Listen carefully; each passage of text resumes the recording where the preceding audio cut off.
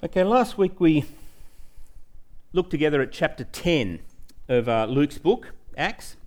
And if you were here, you recall that this chapter told of a really quite a pivotal time in the history of the early church when the gospel, the good news message kind of burst forth in a place, and the Holy Spirit fell with power on the Gentiles, that is the non-Jews who were living there.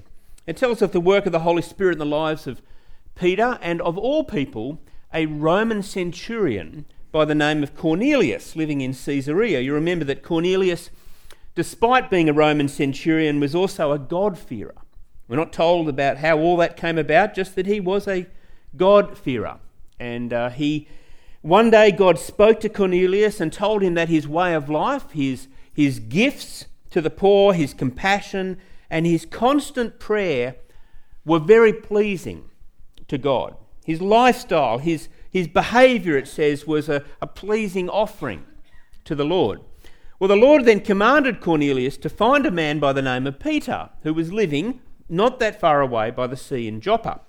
At the same time, God spoke to Peter, who was living, just as the Lord had said, about 50 kilometres south, at a place called south of Caesarea, at a place called Joppa. Now, Peter was living there with a man by the name of Simon.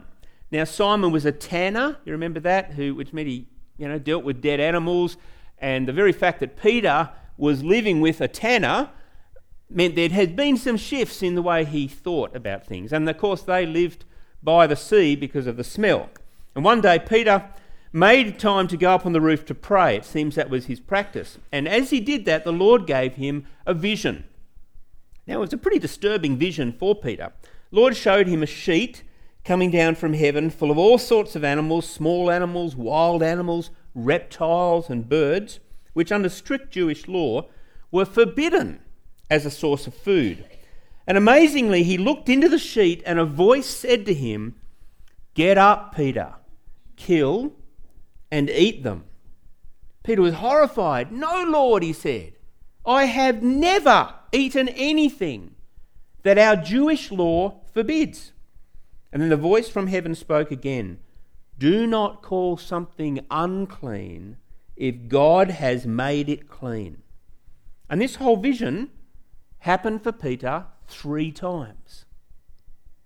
And as Peter was thinking about what on earth all of this could mean, there was a knock at the door. And the 3 men sent by Cornelius, the Roman centurion, had found Peter, and they wanted to know if he would return with them to visit Caesarea. Well, Peter agreed, and the following day they left for the relatively short journey, still 50 kilometres, when Peter arrived at Cornelius' home. And there was a large group of people there gathered, and Peter shared the good news about Jesus with them. And the text says, before Peter had finished speaking, the Holy Spirit unquestionably fell on all present, just as on the day of Pentecost. So that brings us up to chapter 11, which is where we are today. So let's read on together. Soon the news reached the apostles and other believers in Judea that the Gentiles had received the word of God. But when Peter arrived back in Jerusalem, the Jewish believers criticised him. "You entered the home of Gentiles and even ate with them?" they said. So the news about what has happened was moving south from Caesarea across down to the region of Judea where some of the apostles and the other believers were. And it would appear that they rejoiced in this news that the Gentiles had received the Holy Spirit. Not so when the news reached Jerusalem. I want you to note that. Verse 2 says, "But when Peter arrived back in Jerusalem, the Jewish believers criticised him. 'You entered the home of Gentiles. You even ate with them.' And then Peter told them exactly what had happened." So just bear that in mind. It seems that the closer you got to Jerusalem, the more opposition there was to the idea that the gospel was good news for everyone, even for the Gentiles as well as for the Jews. I won't go through it all again, but Peter repeated exactly what had happened involving himself and Cornelius, the vision and the words from heaven. And after he told them all the details of what had happened, he finished by saying, this is verse 15, he says, "As I began to speak," Peter continued, "the Holy Spirit fell on them just as he fell on us at the beginning. Then I thought of the Lord's words when he said, 'John baptized with water, but you will be baptized with the Holy Spirit.' And since God gave these Gentiles the same gift he gave us when we believed in the Lord Jesus Christ, who was I to stand in God's way?" And when the others heard this, they stopped objecting and began praising God. They said, "We can see that God has also given the Gentiles the privilege of repenting of their sins and receiving eternal life." For a moment, let's just focus on Peter's words from verse 17. Who was I to stand in God's way? That was the realization he came to. Who was I to stand in God's way? I think this is a very important part of what God was doing amongst these early believers. You see, he was teaching them to trust him, and he was teaching them that they needed to stop standing in his way. You see, Israel had a whole history of standing in God's way. When you read their history, that's what they tended to do. Time and time again, they stood in the way of what God was doing. In fact, the prophet Ezekiel, when he foretold the coming of the Messiah, the coming of Jesus, when he foretold the coming of these events, the baptism of the Holy Spirit and everything that was happening, we read in Ezekiel 36, he says, "I will give you a new heart, and I will put a new spirit in you. I will remove from you your heart of stone." It's got that kind of standing in the way feel, doesn't it? Your heart of stone, your unmovable heart. "And give you a heart of flesh. And I'll put my spirit in you and move you to follow my decrees and be careful to keep my laws." In other words, I will help you stop standing in the way, standing in my way, because I will change your hearts. Now Peter and the early church were learning to let God have his way. They were living out the fulfillment of Ezekiel's prophecy. Now the Greek word translated here as standing in the way, it's actually one word, and it's kolio.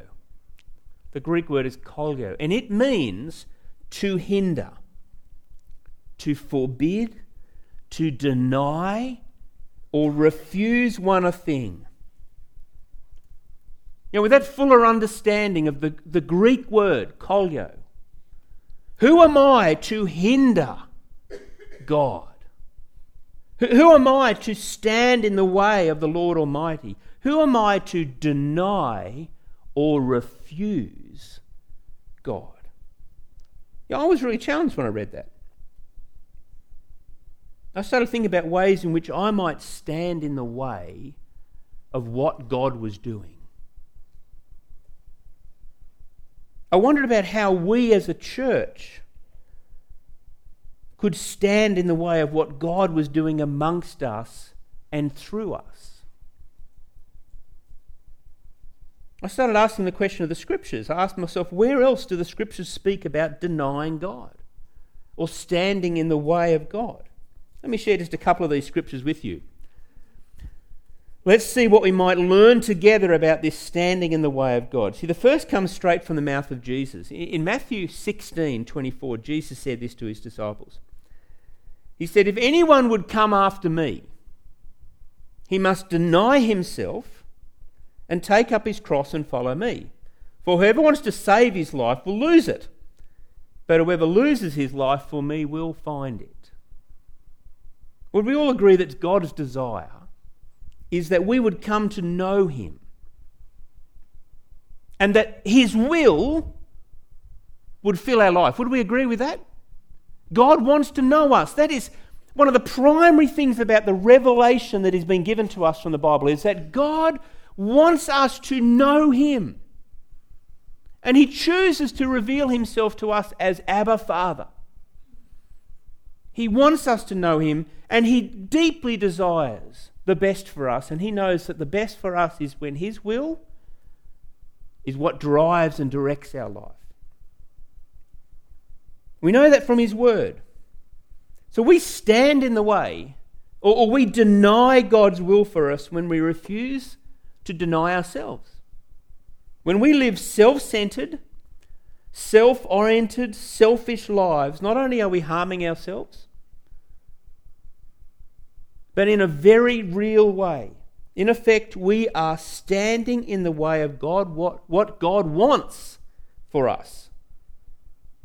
God always wants the best for you. And one of the great paradoxes of life is that it's only in losing your life, giving yourself fully to the Lord, that you actually gain life, true life.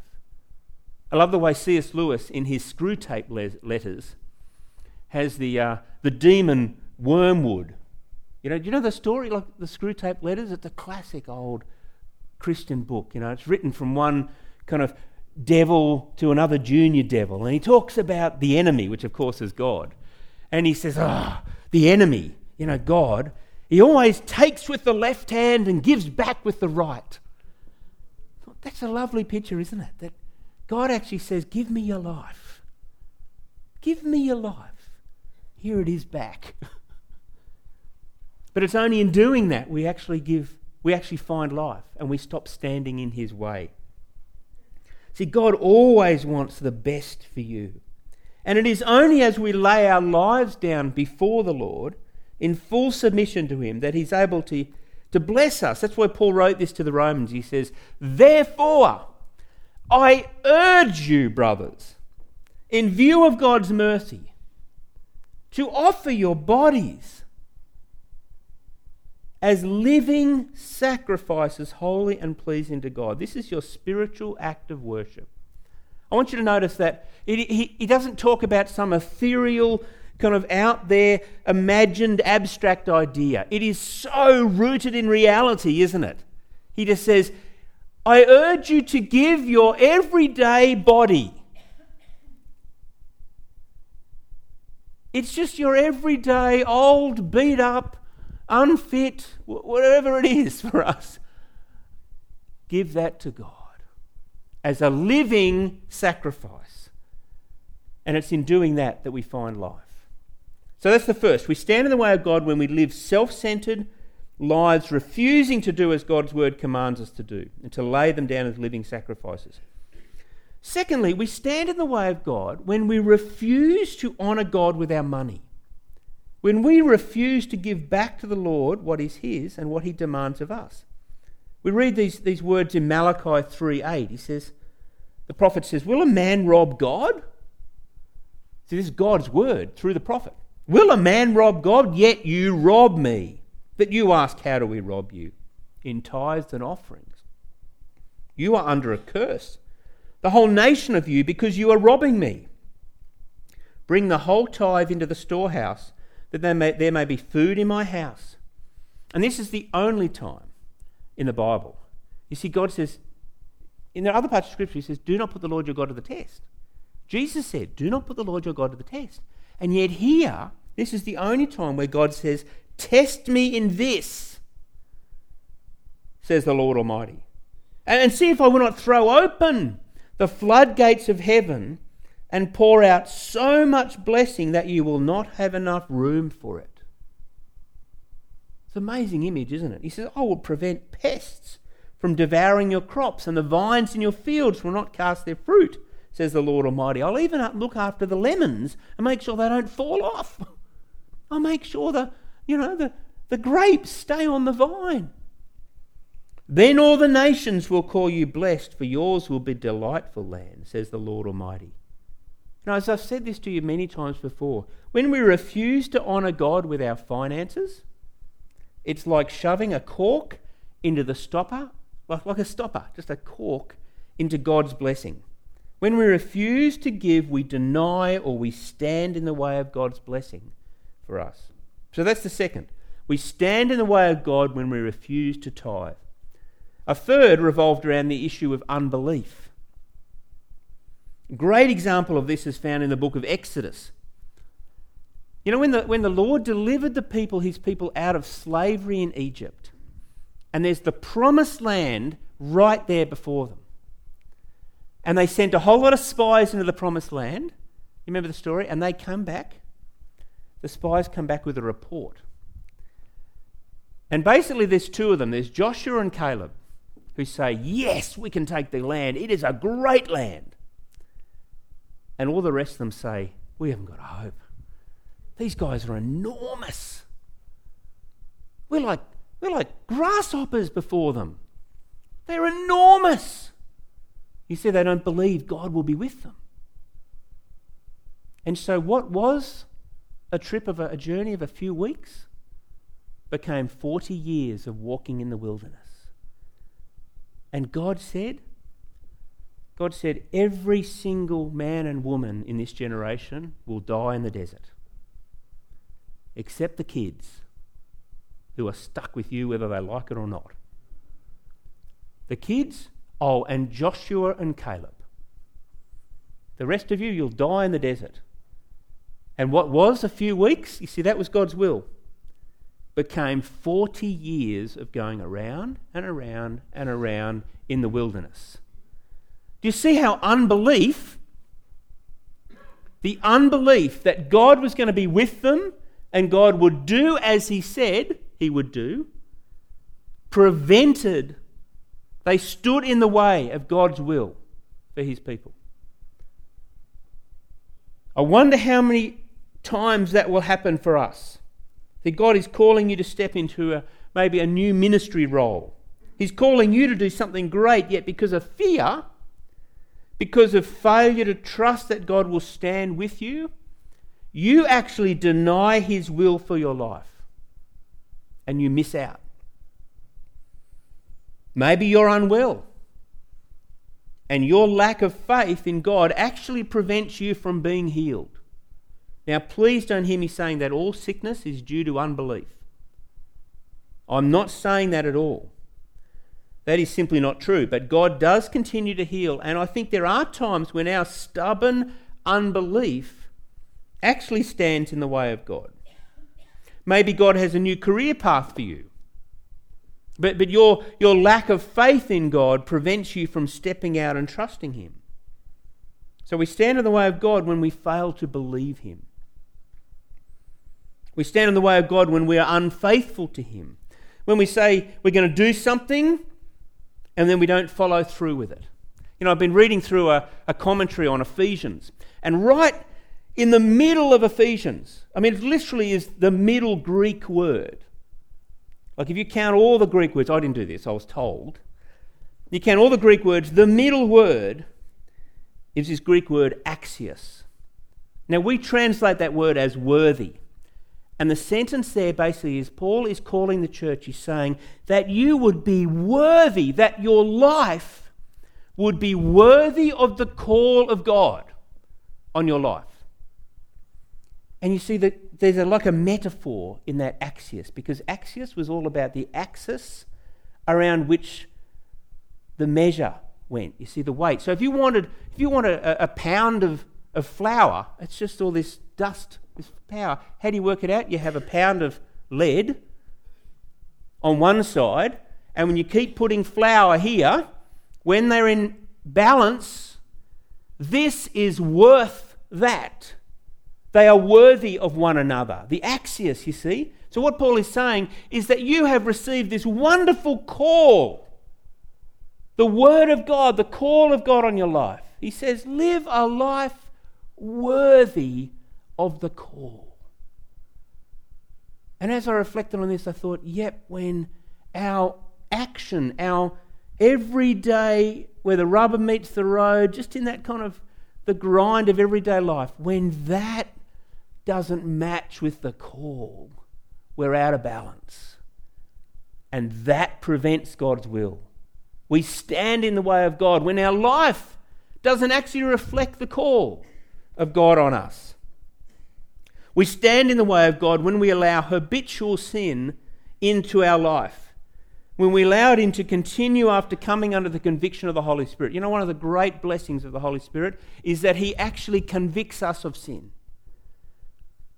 He speaks to us gently from within, not like the enemy that just accuses. The Holy Spirit convicts us in a gentle way of sin. And when our eyes are open, we say, yeah, that is wrong, I shouldn't do that. That's a habit in my life and I need to change that habit. But when we say no, when we have our eyes open, we say, no, I'm going to keep doing that. We deny God. We stand in the way of God. We stand in the way of God when our actions don't line up with our words. Have a look at what Paul wrote to Titus about such people. These are tough words. He says, for there are many rebellious. You see, rebelling against the Spirit of God. There are many rebellious people, mere talkers and deceivers, especially those of the circumcision group. They claim to know God, but by their actions, they deny Him.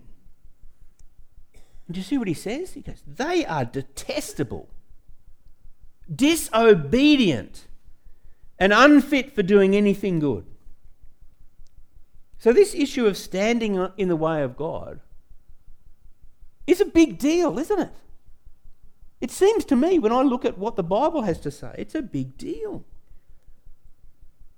Those who claim to know God but deny Him by their actions are unfit for doing anything good. That is strong language.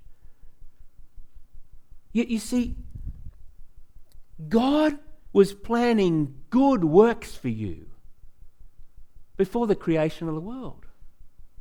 That's God's will for your life, that you would do good things.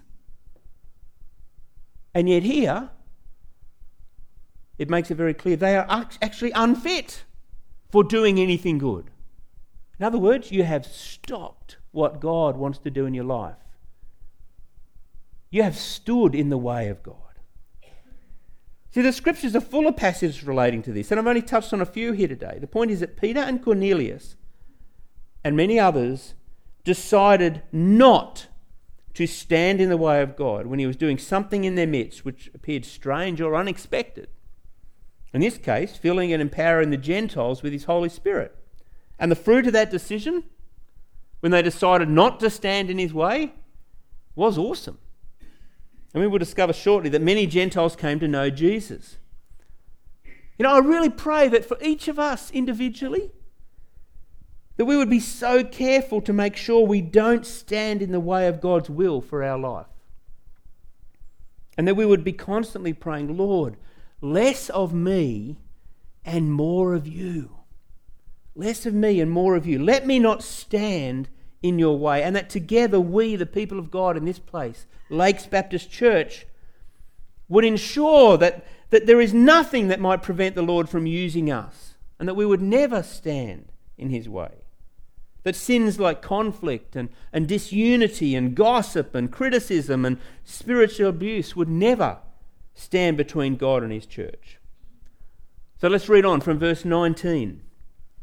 Meanwhile, the believers who had been scattered during the persecution after Stephen's death travelled as far as Phoenicia, Cyprus, and Antioch of Syria. They preached the word of God, but only to Jews. I want you to notice they didn't plan to go north. They were driven north from Jerusalem by persecution. You remember from the opening chapters of Acts that the Lord, right at the beginning, the Lord said, you will be my witnesses in Jerusalem, Judea, Samaria, and to the ends of the earth. But then if you read Acts chapter 2, it was like they settled down to, everything's just wonderful. People keep coming into the church, we're sharing everything in common, no one's in need.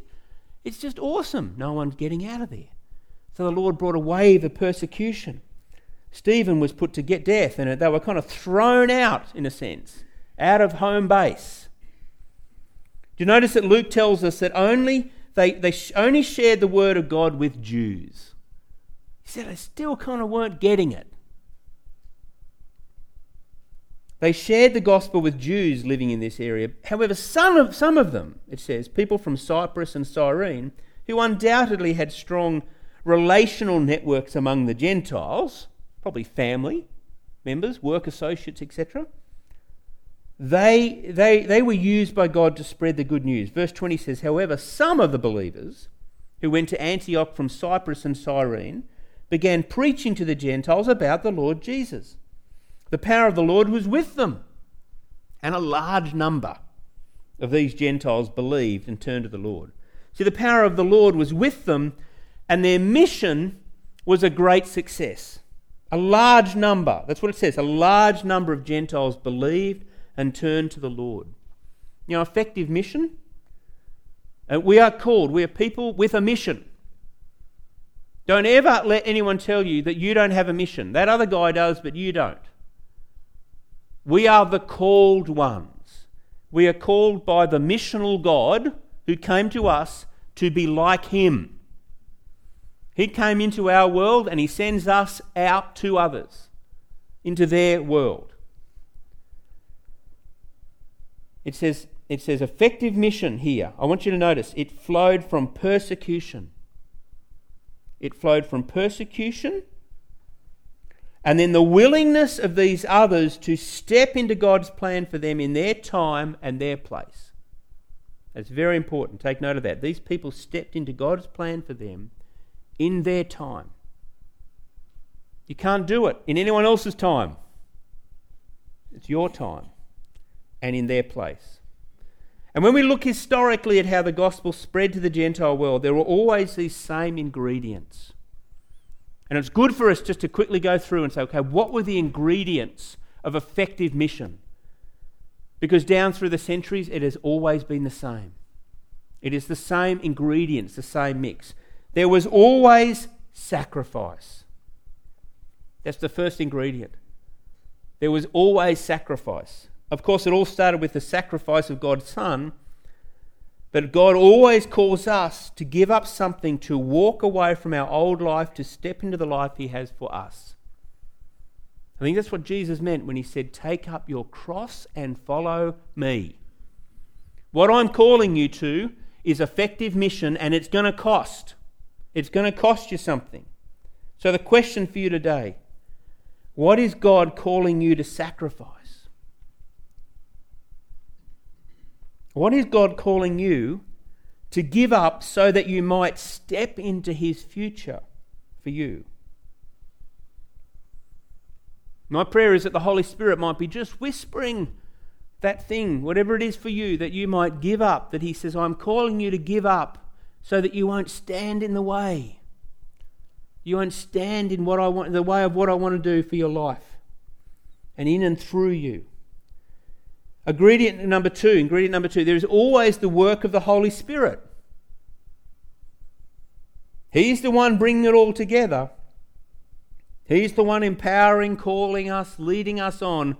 Let me tell you, if the Holy Spirit's not doing it, it won't happen. It just won't. Unless God builds the house, this is what the scriptures say, unless God builds the house, the builders labour in vain. Question for you today regarding this ingredient. What has the Holy Spirit been saying to you recently about your kingdom work? And let me tell you, if you're sitting here saying, I don't know, my challenge would be, well, you better start asking. You better start asking God, what are you calling me to do? What are you calling me to give up? And what is your Holy Spirit saying to me? You see, remember from Ephesians 2:10, for we are God's workmanship, created in Christ Jesus to do good works, which God prepared in advance for us to do. If that is true, and surely God's work has to be true for us, God's word has to be true. God has planned great things for you, not just for some of us, but for all of us. What has the Holy Spirit been saying to you recently about your kingdom work? What is God's Spirit calling you to do? These are tough questions. The third ingredient is there is always faith. You know, when you read the Gospels, there is only one thing which impressed Jesus. That was faith. The only time you see Jesus in the flesh go, wow, I haven't seen faith like this anywhere. This Roman just says, Lord, I know about authority. I tell this guy to go and he goes. I tell that one to go there and he goes there. You just say the word and my servant will be healed. Don't come. You don't have to come to the house. You don't have to travel. You just speak, Jesus, and it'll happen. I understand about authority. Jesus goes, whoa, what faith? That's awesome, mate. The third ingredient is faith. And let me tell you, that always involves risk. Faith stroke risk.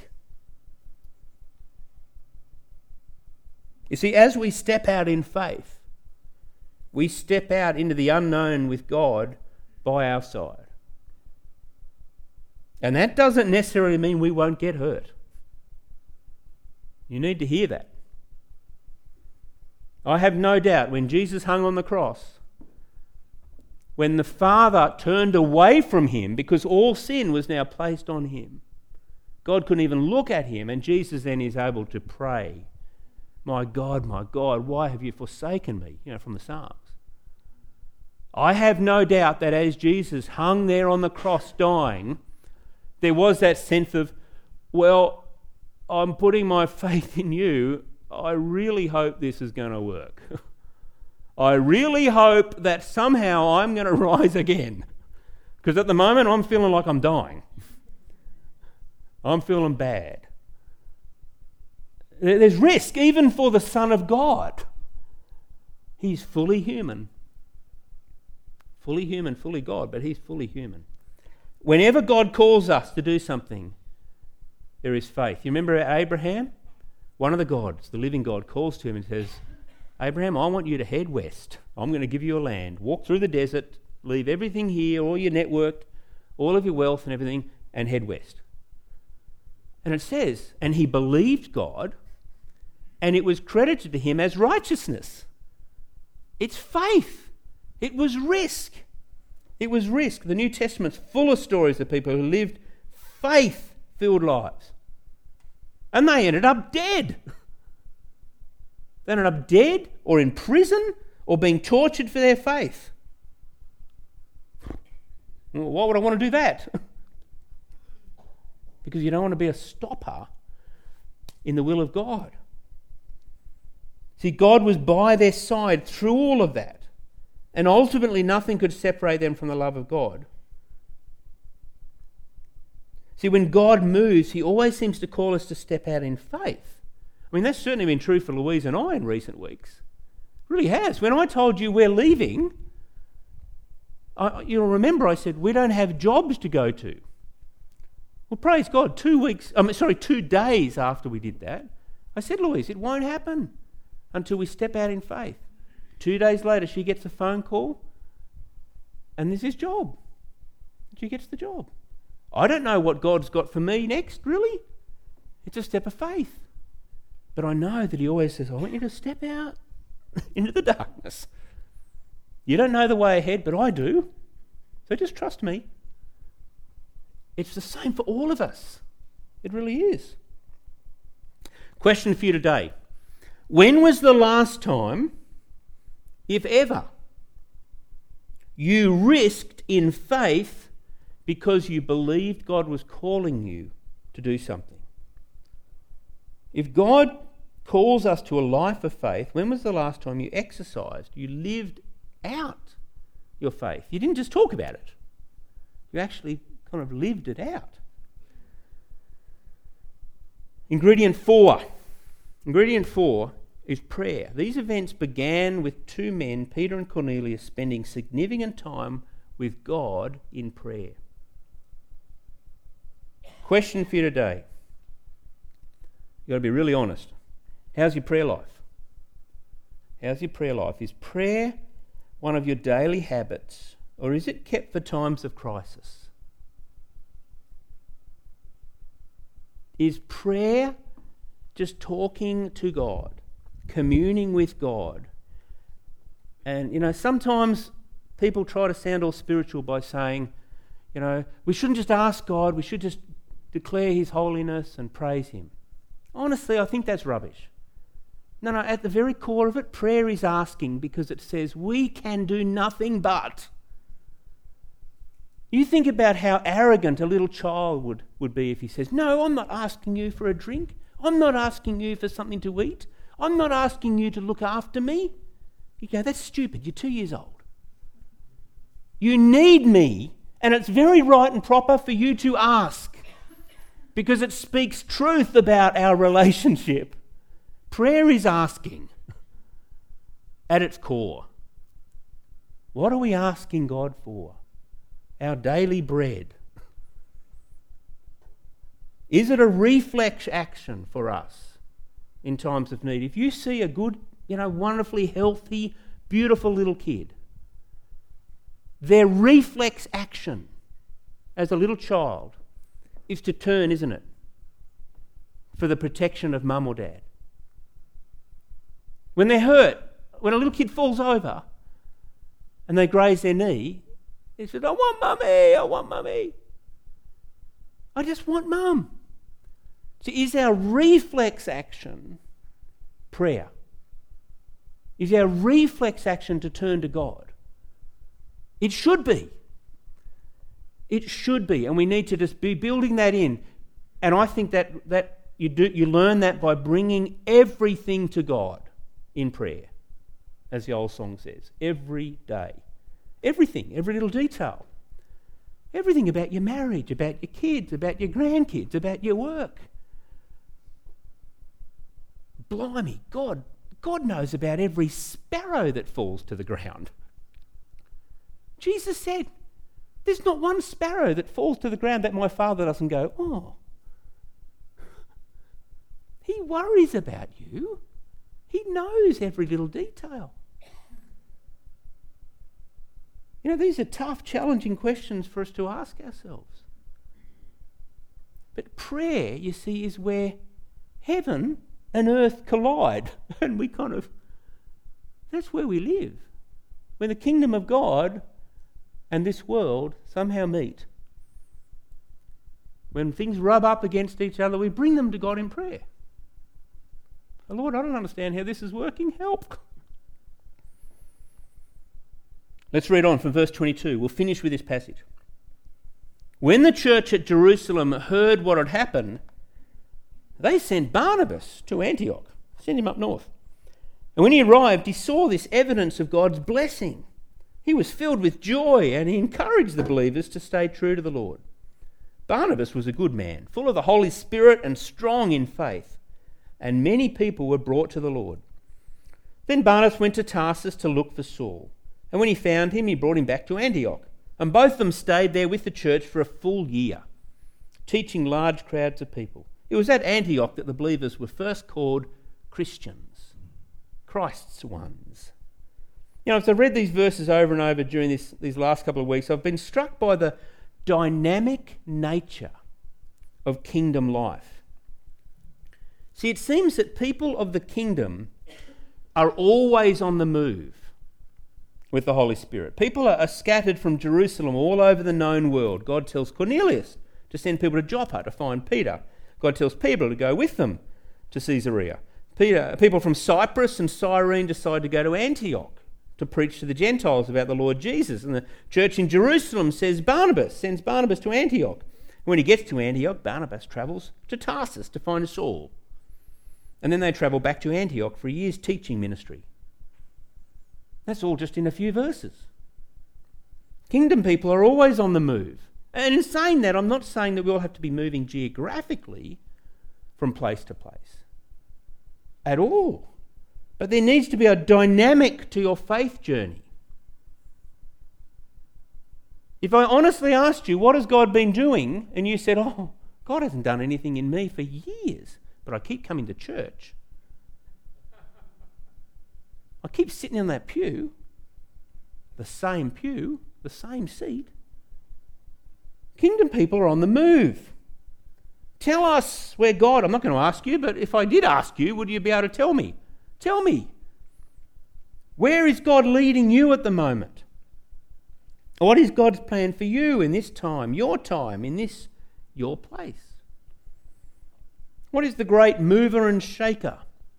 The Holy Spirit doing in you at this time. And let me ask you, do you really believe God doesn't have plans for you? Do you really think that God's plan for you is that you would just turn up on Sunday, sing a few songs, that you would listen to the message with a great deal of interest or disinterest, and then go home? Is that it? Let me tell you, this is your one and only life. This is your one and only life. This is your time, and this is your place.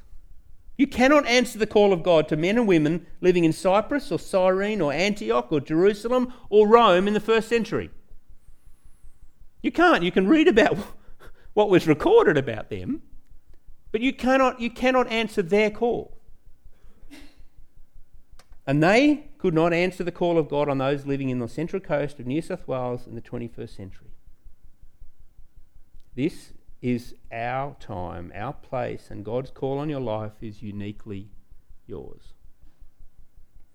And my prayer is that we would not only discover what God is calling you to in this time, in this place. And believe me, the vast majority of what God calls us to do is really kind of every day. Now I look down, I see Lola sitting down there, and I think, I know that the call of God on Lola is that she just does wonderful ministry in the area where you live. You do. Sorry, I don't want to embarrass Lola, but she does. She just does wonderful pastoral care with her neighbours and with other people, and she drives them to doctor's visits and has a cup of tea, and she does all these beautiful little things. That is God's call on her life, and I have no doubt that she's doing exactly what God is calling her to. It's not particularly spectacular, is it? But it probably is in a kingdom sense. So what is God calling you to? My prayer is not only that you would discern that, you would actually be able to say, I feel God's calling me to this. But that you would actually respond. And see, Abraham believed God, but he didn't just believe, he actually started heading west. He actually stepped out and did it. So that is my prayer, that we would hear it, but we would also respond. Kind of put legs on it. Okay, let's pray.